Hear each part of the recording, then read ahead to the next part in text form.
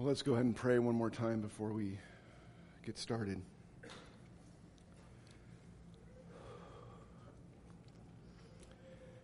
Heavenly Father, Lord, we gather together now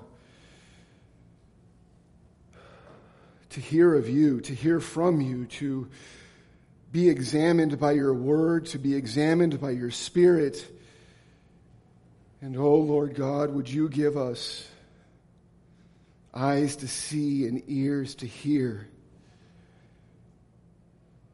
Would you give us judgment day clarity as to how we live our life, how we walk day to day? Would you be among us, Lord, for the glory of your name and for the sanctification of your body?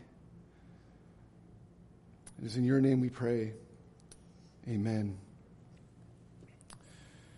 Well, we have before us this afternoon a very well-known passage.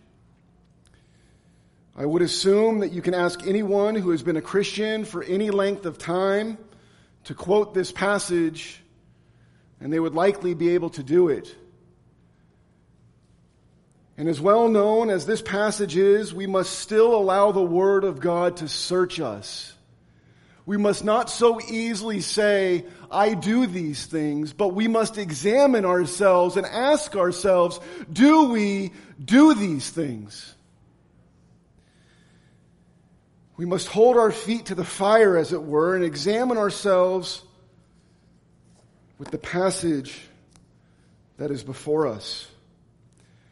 So what is exactly before us?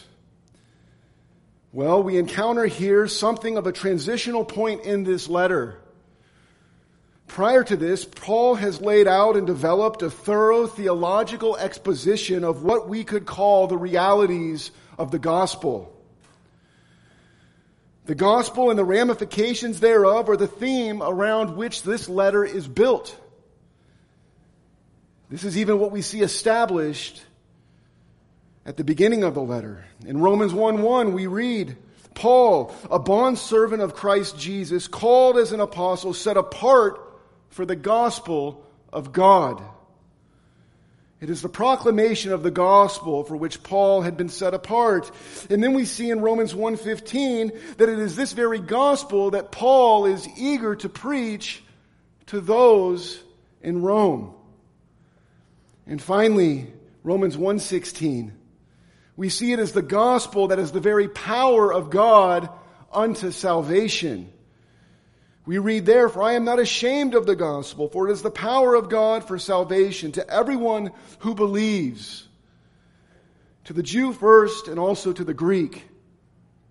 And it is from this point forward that Paul presents us with the glory of the gospel, the transforming power of the gospel.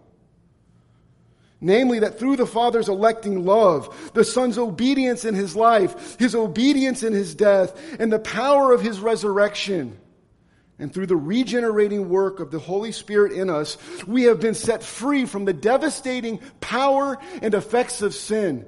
We have been set free from the bondage to sin, and we've been enabled to live lives that are well-pleasing to God. And the question we will continually come back to is, are we doing this? And it is at this point with the phrase, therefore I urge you, brethren, that Paul transitions from what we could call gospel indicatives to gospel imperatives.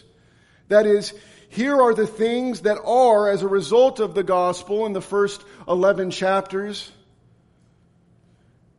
And therefore, here's the command now. Here's the exhortation as to how we ought to live in light of these things that are, these indicatives.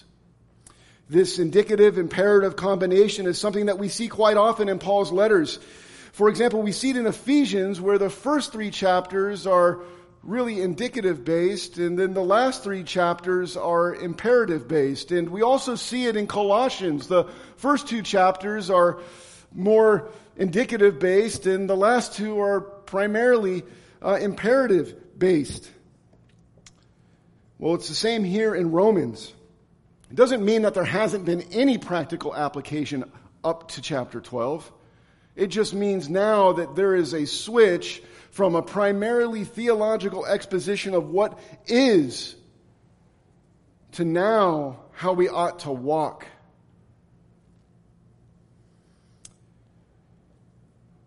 Paul begins a set of practical exhortations here at chapter 12, verse 1, that have to do with the duty, the responsibility, and to be straightforward, the requirement. It's not an option. This is a requirement of all who name the name of Christ. It is the requirement of progressive sanctification in our life.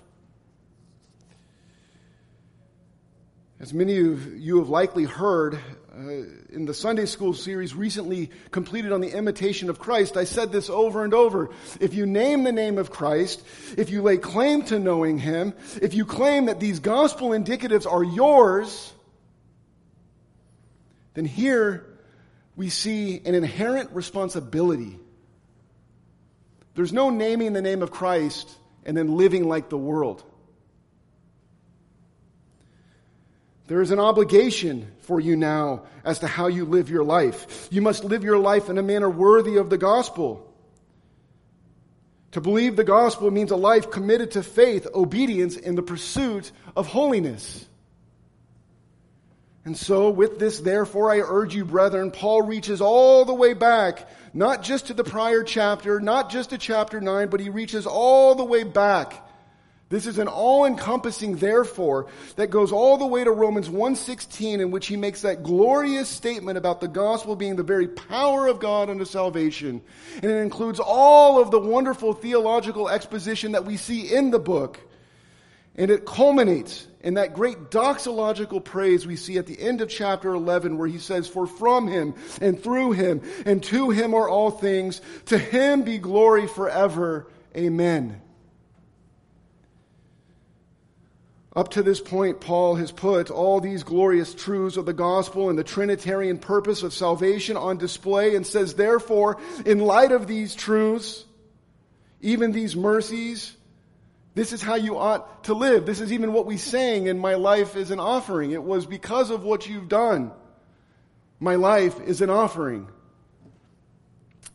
Paul doesn't just provide deep theological doctrine that is to be believed as if that was sufficient enough, as if that's all that matters.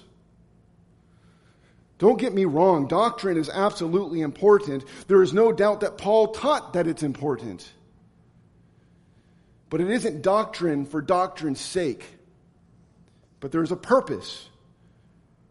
And the purpose for which Paul taught is that what you believe should drive how you live. That's the purpose. What you believe determines how you live your life. And so we find here, with this statement that Paul makes, is that there's no place in Christianity or the kingdom of God for what is often titled the carnal Christian. And thankfully, I believe in this body, this is not something that we likely struggle with trying to, fight against. Carnal Christianity is something we know. There's nobody here that would dispute that there's no place for that. But what we must also understand is that there's no room in Christianity for what could also be called the lukewarm Christian. What is the so-called lukewarm Christian? It is the individual who merely tries to skate by, as it were. The one who's okay with just a little, he's okay with mediocrity and content with going through the motions of religion. He's the one that has little zeal. And we all know Christ's disdain for lukewarmness. We read in Revelation 3:15 through 16, "I know your deeds, that you are neither cold nor hot. I wish that you were cold or hot. So because you are lukewarm and neither hot nor cold, I will spit you out of my mouth." Do we have the same disdain for lukewarmness? The type of lukewarmness that can so easily and at various times creep into our life, do we have disdain for that? Or do we find ourselves content with mediocrity and content with just a little bit of holiness? I feel that, I believe that, and I've seen it even in my own life at times, that we are far too comfortable with lukewarmness. We must not allow ourselves to be lulled into spiritual lethargy or spiritual lukewarmness as we await our consummated arrival in the kingdom of God. The Christian life is not a stagnant life. Rather, it is an active, obedient life. There is work to be done, a life of holiness and worship to be lived, and sanctification to be pursued. And it is to these practical duties of the Christian life that Paul now turns his attention to, starting here in Romans chapter 12, verse 1, and really going all the way up to chapter 15, verse 13. But even more specifically, it is in these first two verses of chapter 12 that Paul provides what we could identify as a summary statement of what is going to follow. It's a summary statement as to how our life should be lived before he dives into the more specific details from verse 3 onwards. And what we see in this summary statement is the duty of the Christian, the means provided, and the ultimate purpose. And so those are our points for this afternoon: the duty, the means, and the purpose. Having in the first 11 chapters laid out, as I have said, those glorious theological truths concerning the gospel and what God has done, Paul now points the brethren in Rome, and also by extension us, to the duty of the Christian. The responsibility as to how the Christian's life ought to now be lived as a result of these truths. And he does so by explicitly appealing to what he exposited in doctrinal form. Namely, the mercies of God. We read in verse 1, "Therefore I urge you, brethren, by the mercies of God." He doesn't threaten the dangers of not walking in a manner pleasing to God, and he doesn't put forth the severity of God's judgment as the impetus behind why they should present their bodies as a living and holy sacrifice. Instead, he draws their attention to the mercies of God, so as to have these mercies contemplated and meditated on such that it would drive them forth in their duty of living as a sacrifice. We see this type of approach elsewhere in Paul's letters. For example, in Colossians 3:12, Paul says, "So as those who have been chosen of God, holy and beloved." Because you have been chosen, because you're holy and beloved, here's what you ought to do. What does he say? He says, "Put on a heart of compassion, kindness, humility, gentleness, and patience, bearing with one another and forgiving each other. Whoever has a complaint against anyone, just as the Lord forgave you, so also should you." And so you see that, well, because of this, because you're chosen, here's what you do.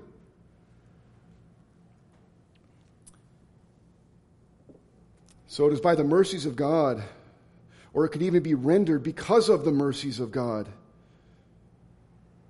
that we are to present our bodies as a living and holy sacrifice. Paul sets forth the mercies of God not as the conduit by which he makes his appeal, but rather as the very basis and foundation of the Christian's duty. It is the contemplation of the mercies of God, his saving, electing love, his redemption that has been both accomplished and applied that must lead us to present our bodies as a living and holy sacrifice. This is the appropriate and even the necessary response to the mercies of God. And while this phrase, "present your bodies," is not strictly in the imperative, meaning it's not constructed with the typical imperatival form in the Greek, nonetheless, most commentators agree that based on the context and the injunction that is being given, it acts as an imperative and it takes the force of a command. Therefore, the exhortation here given by Paul is not a recommendation or something that is only for really devout Christians, but it is something that all of us must do. Every single one of us. You name the name of Christ, this is what you ought to do. So what does this language of presenting our bodies as a living and holy sacrifice acceptable to God mean? What is being conveyed here? Well, first we are confronted with sacrificial imagery here in verse 1. Sacrifice is something that has always been part of and necessary for worship and fellowship with God ever since sin entered the world. This is what we see throughout the Old Testament, starting in Genesis 3. However, this Old Testament system of sacrifices and ceremonies has certainly been done away with in Christ. And therefore, as a result, sacrifices are no longer needed for our acceptance with God, but rather they're now offered in light of what God has done for us. It's what now pours forth from us as we consider His mercies. It should be the natural response, just immediate response. Therefore, we see sacrificial language throughout the New Testament as a representation of the duty of the Christian. It's not that sacrifice has gone away, but that the purpose and manner of sacrifice has changed. What we now offer is not a literal sacrifice, but spiritual sacrifices.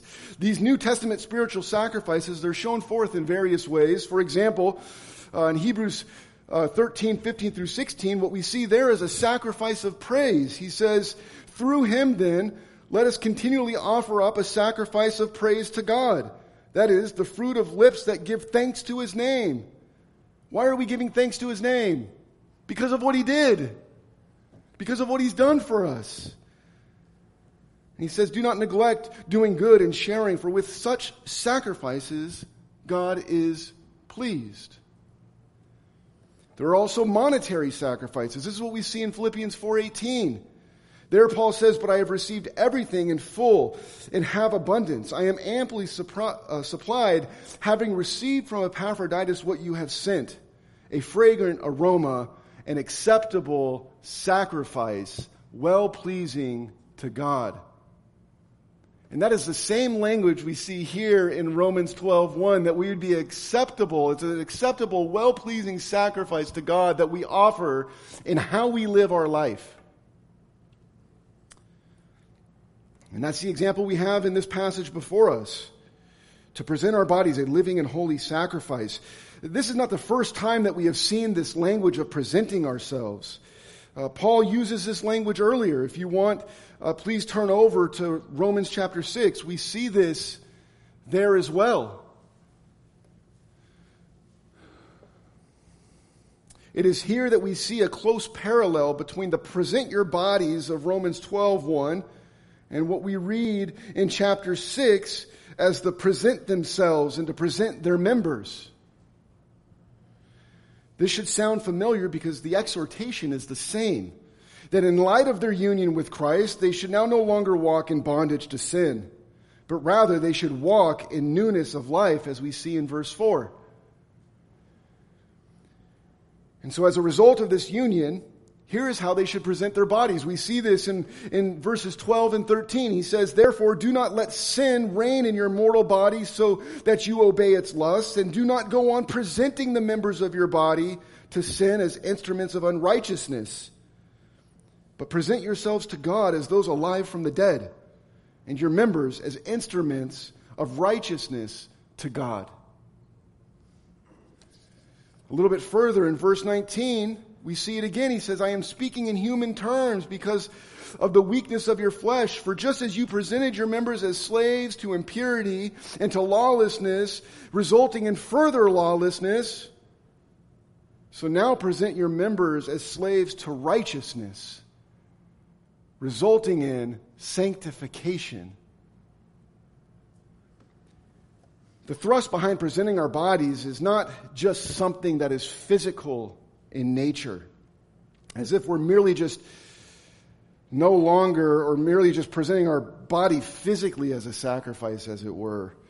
No, it's far more reaching than just this physical aspect. It certainly involves our body.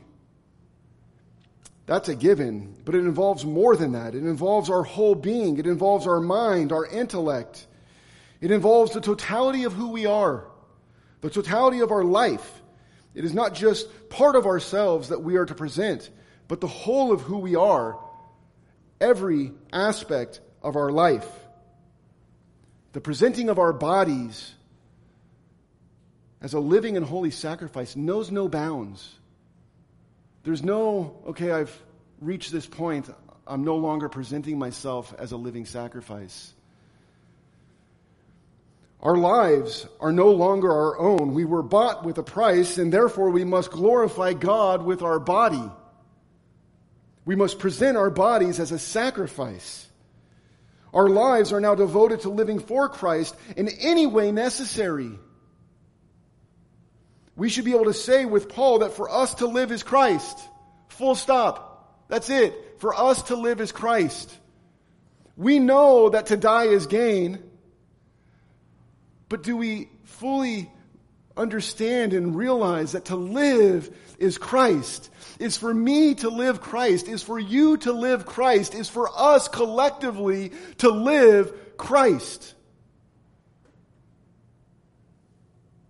This was something Paul certainly understood. As we know, he said it of himself. But this is not only something that he said. He actually lived this. And he not only exhorted others to present their bodies as a sacrifice, but he did it as well. He was continually offering himself up as a sacrifice. Such that in Philippians 2:17 we read, "But even if I am being poured out as a drink offering upon the sacrifice and service of your faith, I rejoice with you all, and I share my joy with you." He truly gave himself as a sacrifice to the Lord, being continually poured out. Do we do this? Do we give ourselves continually to the Lord?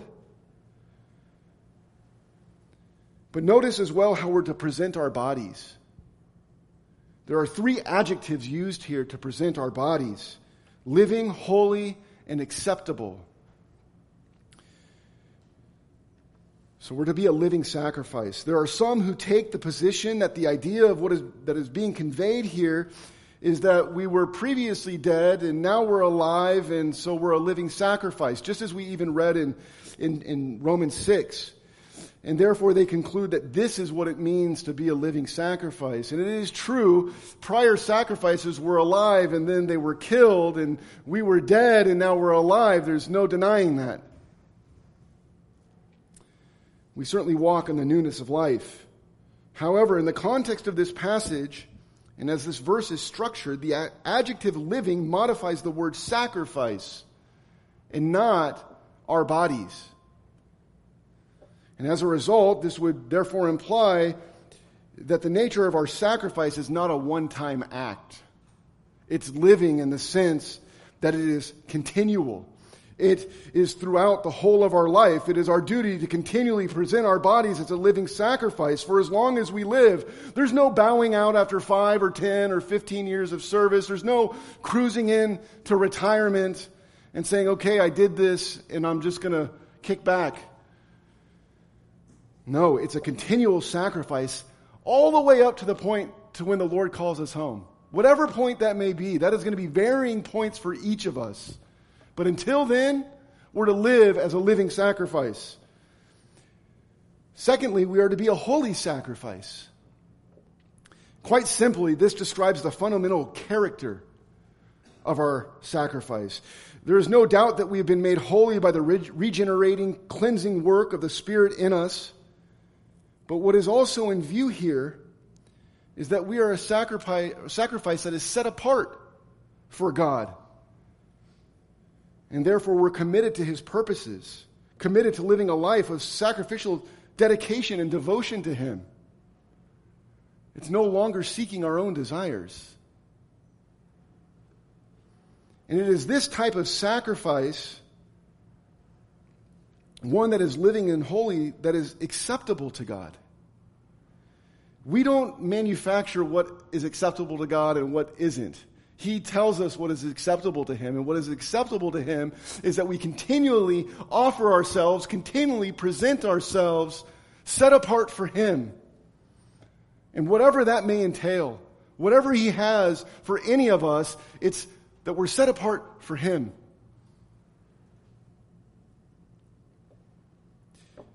But it is also a type of sacrifice that is our spiritual service. This is what we see in the very last part of verse 1. Paul says, which is your spiritual service of worship. This final phrase has led to many opinions as to what is being said here, and even some level of complication as to how the word should be translated. And the reason is because Paul doesn't use the typical Greek word for spirit when we read, at least in the NASB, spiritual service. Some commentators note that if Paul wanted to specifically say spiritual service, he would have done so by using the Greek word pneumatikane. But as it is, he uses the Greek word logikane. So what gives? Why use a word that we only see one other time in the New Testament? And it's 1 Peter 2:5 when he talks about, longing for that pure milk or that spiritual milk of the word. This is a word that's used only one other time. Why use that word? What is behind it?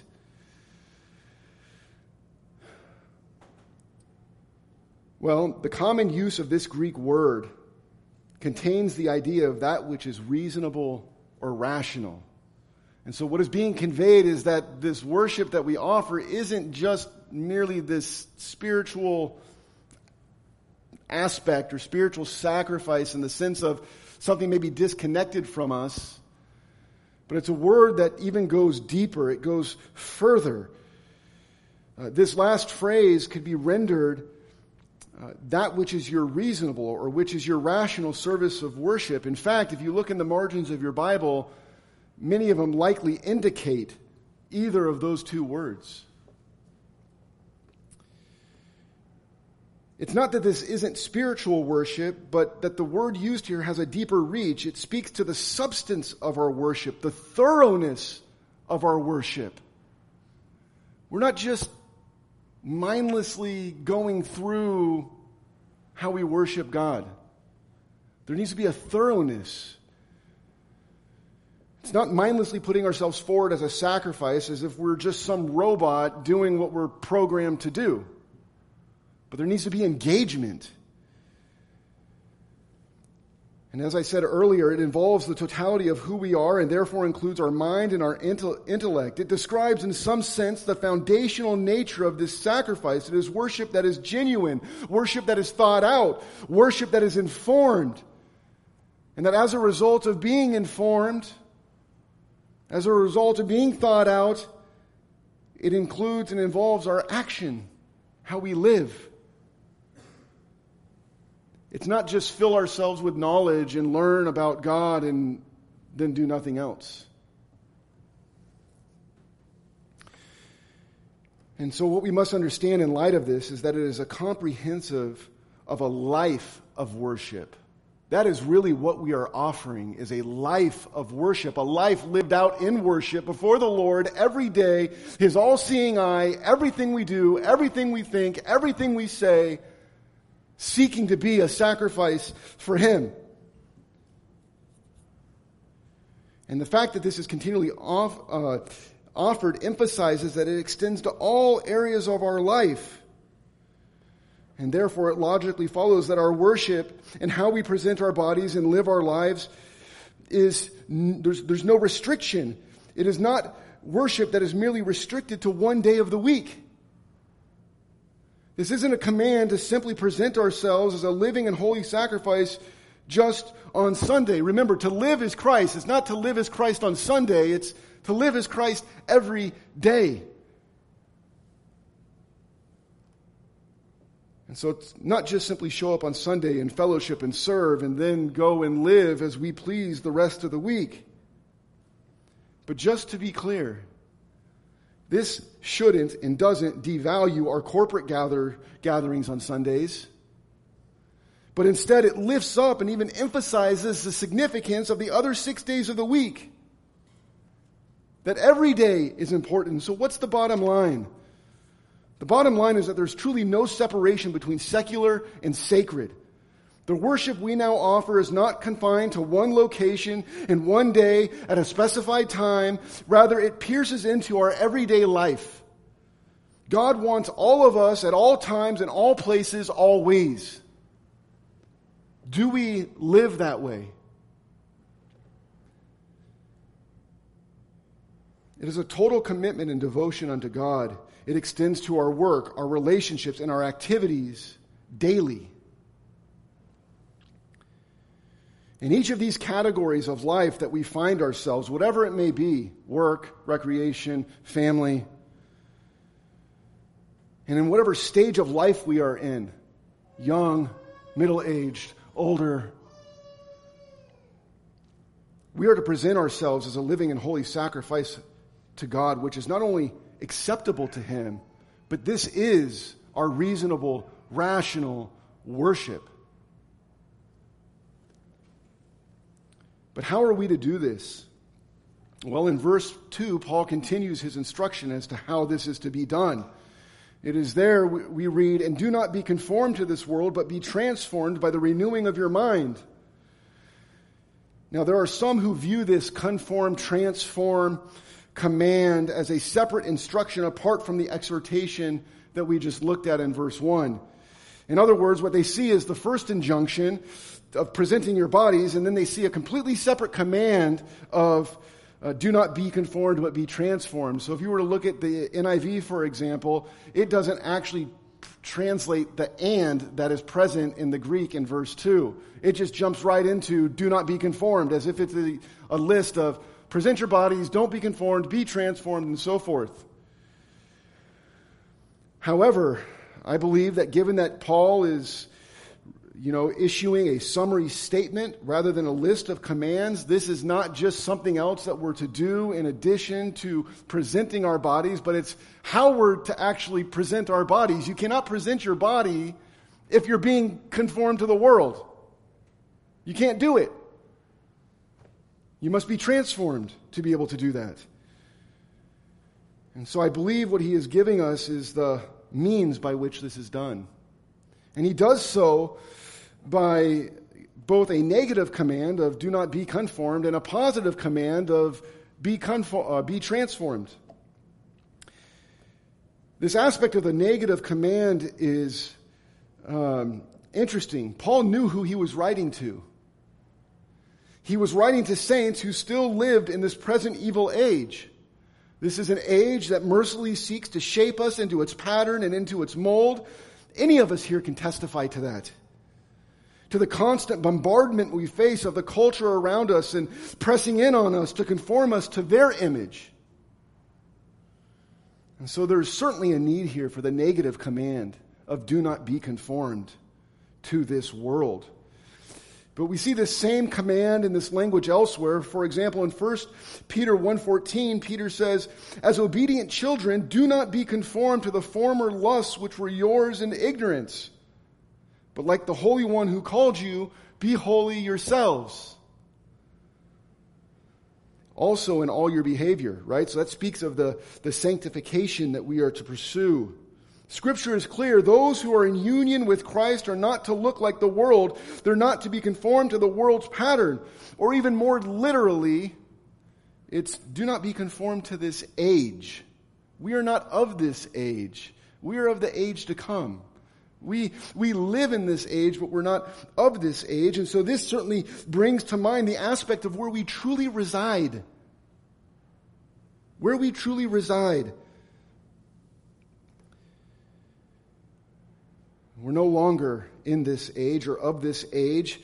Therefore, we ought not to be conformed to this age or defined by this age. This is an age of darkness, an evil age, an age whose desires are fleeting and ever-changing, an age that is passing away. But we are citizens of the everlasting kingdom of God.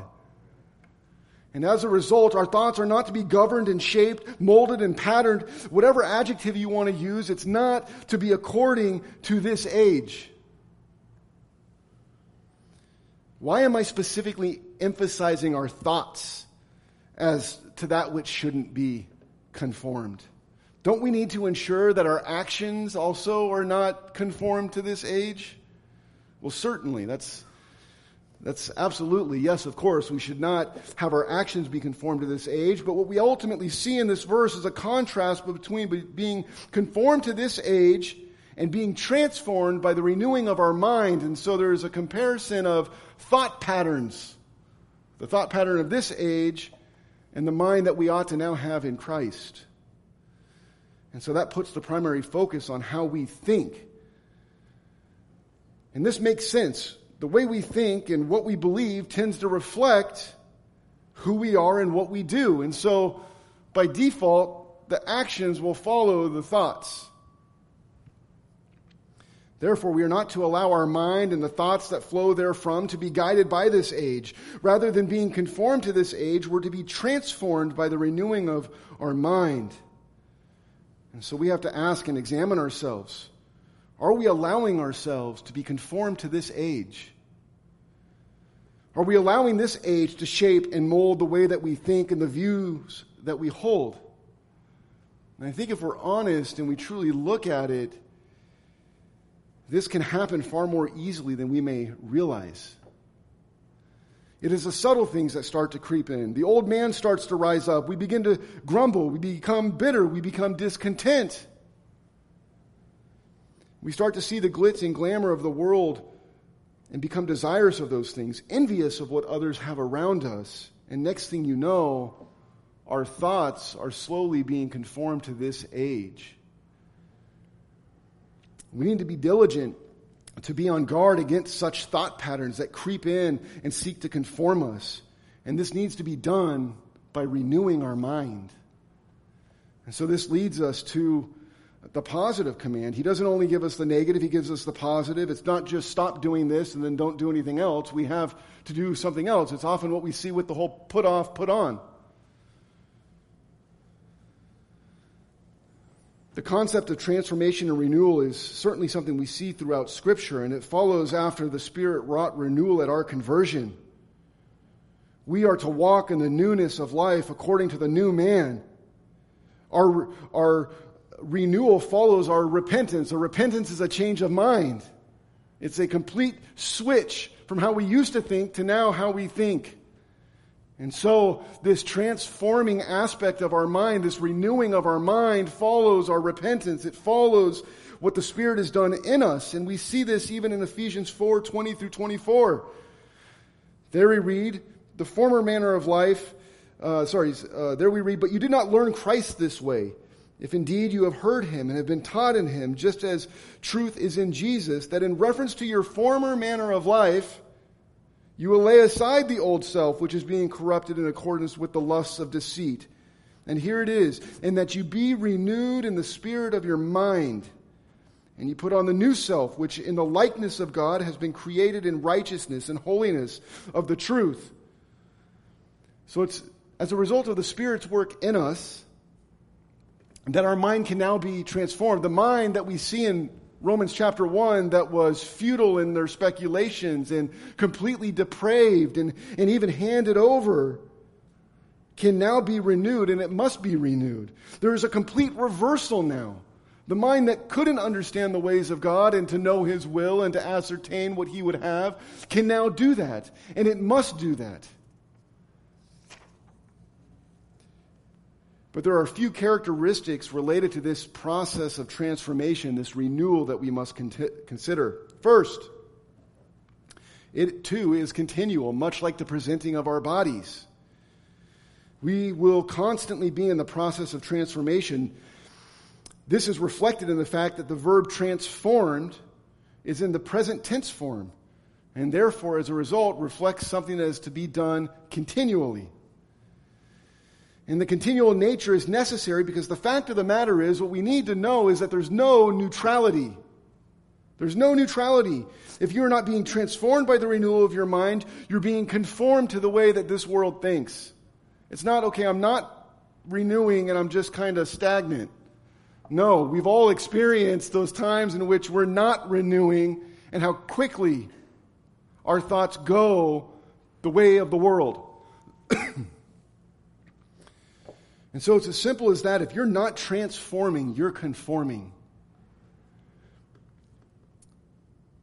The minute we're no longer praying, the minute we're no longer diving into God's Word, meditating on His Word, in fellowship with the brethren, among the body, the minute we let up, the minute we let our guard down, we can easily it's not just, we move to here. No, we start going this way. And therefore we must continually be seeking to be transformed by the renewing of our mind. It takes action. It's not just going to magically happen. Secondly, this is a synergistic work. It is a work that is both wrought by the Holy Spirit and ourselves. For those of you that love Greek out there, the construction of this verb is not only present, as we previously noted, but it's a passive imperative. A passive imperative. Passive meaning it's something that's done to us. Imperative meaning that it's something that we also ought to do. And so what we ultimately have before us in this process of transformation is that of progressive sanctification. We don't save ourselves. That's monergistic. That's the work that is done to us. But progressive sanctification, that's synergistic. We have a responsibility to do that. We see the synergistic nature of this work in Scripture. For example, in Philippians 2:13, Paul acknowledges that it is God who is at work both to will and to work for His good pleasure. He is stirring us up. And this process of transformation by the renewal of our mind is part of that greater transformation that we see in 2 Corinthians 3:18. There Paul says, "But we all with unveiled face, beholding as in a mirror the glory of the Lord, are being transformed into the same image from glory to glory, just as from the Lord the Spirit." You see, what we see here is that the aspect of being transformed by the renewal of our mind falls under this overall aspect of being conformed to His image. But this word transformed here, of being conformed to His image, it's only in the passive. It is something that is being done to us through His Spirit. He is conforming us, transforming us to His image. But at the same time, just prior to the verse we just read, Philippians 2:12, we see this. We are to work out our salvation with fear and trembling. And so we see there is no allowance for simply sitting back and waiting to be transformed. As it relates to this transformation, there's no place for the popular phrase, let go and let God. There's no place for that when it comes to progressive sanctification. There are many things that, yes, we need to leave at the foot of His throne and not to be anxious and not to be worrisome over. We're to trust His sovereignty. But when it comes to progressive sanctification, it's, I'm not just going to take my hands off the wheel and just whatever happens, happens. No, we need to be active. We have a responsibility to fulfill. There is zero doubt the Lord will be faithful to do what He needs to do. That's not going to be the issue. But by God's grace, we need to ensure that we are continually seeking to renew our mind. And finally, this involves, this is the third aspect of as far as what it involves. This process involves immersing ourselves and saturating ourselves with the Word of God. It's a very simple point. Saturate ourselves with the Word of God. Our pattern of thinking that was once shaped by the world is now to be shaped, developed, and renewed by God's Word. And this is what we need to continually and thoroughly inform ourselves as to the way that we ought to think by diving into the Word of God. It is not just simply going to happen, but we have to actively inform ourselves as to how we are to think. What does He require of us? And it is this continual renew that ultimately leads us to our third and final point, and that is the purpose. We read at the end of verse 2, so that you may prove what the will of God is, that which is good and acceptable and perfect. There is therefore a practical purpose behind renewing our mind, and it centers on proving what the will of God is. Everybody wants to know what the will of God is. You know what the will of God is? His Word. We know it's our sanctification, but it's His Word. It's what He has laid out for us in Scripture. But this is certainly interesting language, this aspect of proving what the will of God is. How are we to understand, proving that?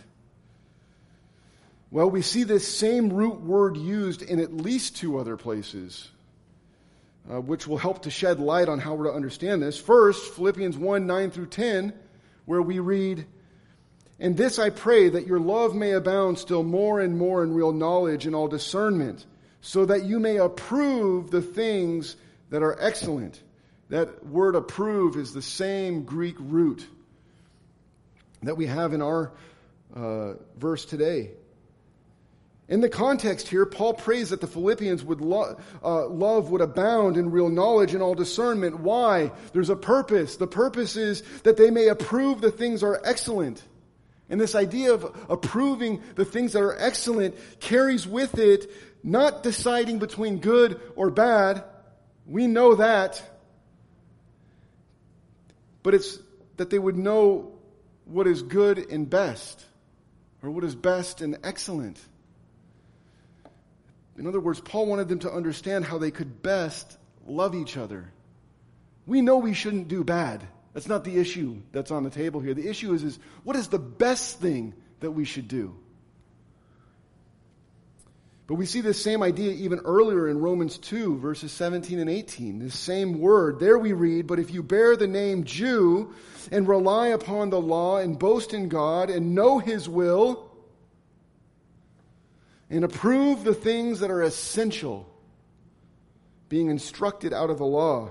You see, the possession of the law provided the Jews not with the ability of simply knowing right and wrong, but of truly approving things that are essential. Those things that are superior is what is in mind there. And it's the same idea behind proving what the will of God is. It is not proving the will of God as to whether it's good or bad. We know that all that God does is good. Even in this verse, it is referred to as that which is good, acceptable, and perfect. And so that's obvious. But to prove the will of God involves knowing His will. It is not merely just being knowledgeable, though, but it's understanding that will lead to the intention to walk according to His will. Because you agree that it is right and it's what's truly best. And see, so we must renew our mind to prove what the will of God is, to know what is best, to see what is best, to agree what is best, and then to go do what is best. That's what's in view here. This is what it is. This is what renewing our mind is to lead to, and why it is essential to saturate ourselves with His Word. As we are continually transformed by the renewing of our mind, we will better understand His will for us and how we ought to live on a daily basis. And then what does this lead to? It leads to ultimately being able to better present ourselves as a sacrifice that is living and holy and acceptable to Him, which is our reasonable worship unto Him. And so this is a circular process. We present ourselves as a living and holy sacrifice. We renew our mind. We better understand His will and therefore walk according to His will. And then guess what we do? We do it all over again. We present ourselves even better as a better living sacrifice because we now better understand how we ought to walk. And then we renew our mind, and for our whole life, it's this circular process that is upward in motion through our whole life as we're being more and more conformed to His image. That is what is in view in these verses. That of our progressive sanctification, that of our duty to pursue holiness. And we know the means to do it. It is to be in His Word, to be saturated with His Word, so that we would better understand what He requires of us. May the Lord grant us the grace to diligently set our minds to do this. Let's pray. Oh, Heavenly Father, Lord, we acknowledge first how often we fall short, how often we sin, how often we don't do even the things that we see here in these two verses, how easily we conform in our thoughts to this age. And we're not instead renewing our mind according to your word. And therefore we are not always best presenting ourselves as a living and holy sacrifice. Oh Lord, would you forgive us? Would you be merciful to us? Would you cleanse us? And would you give us holy desires that we would do what we are commanded to do? Oh Lord, you have done so much for us. You have done so much for us. You have granted us eternal life. You have wiped away the debt that we had that no man could wipe away but God alone. You have wiped away that debt. Oh, may we live as a sacrifice. Would our life be an offering unto you? In your name, amen.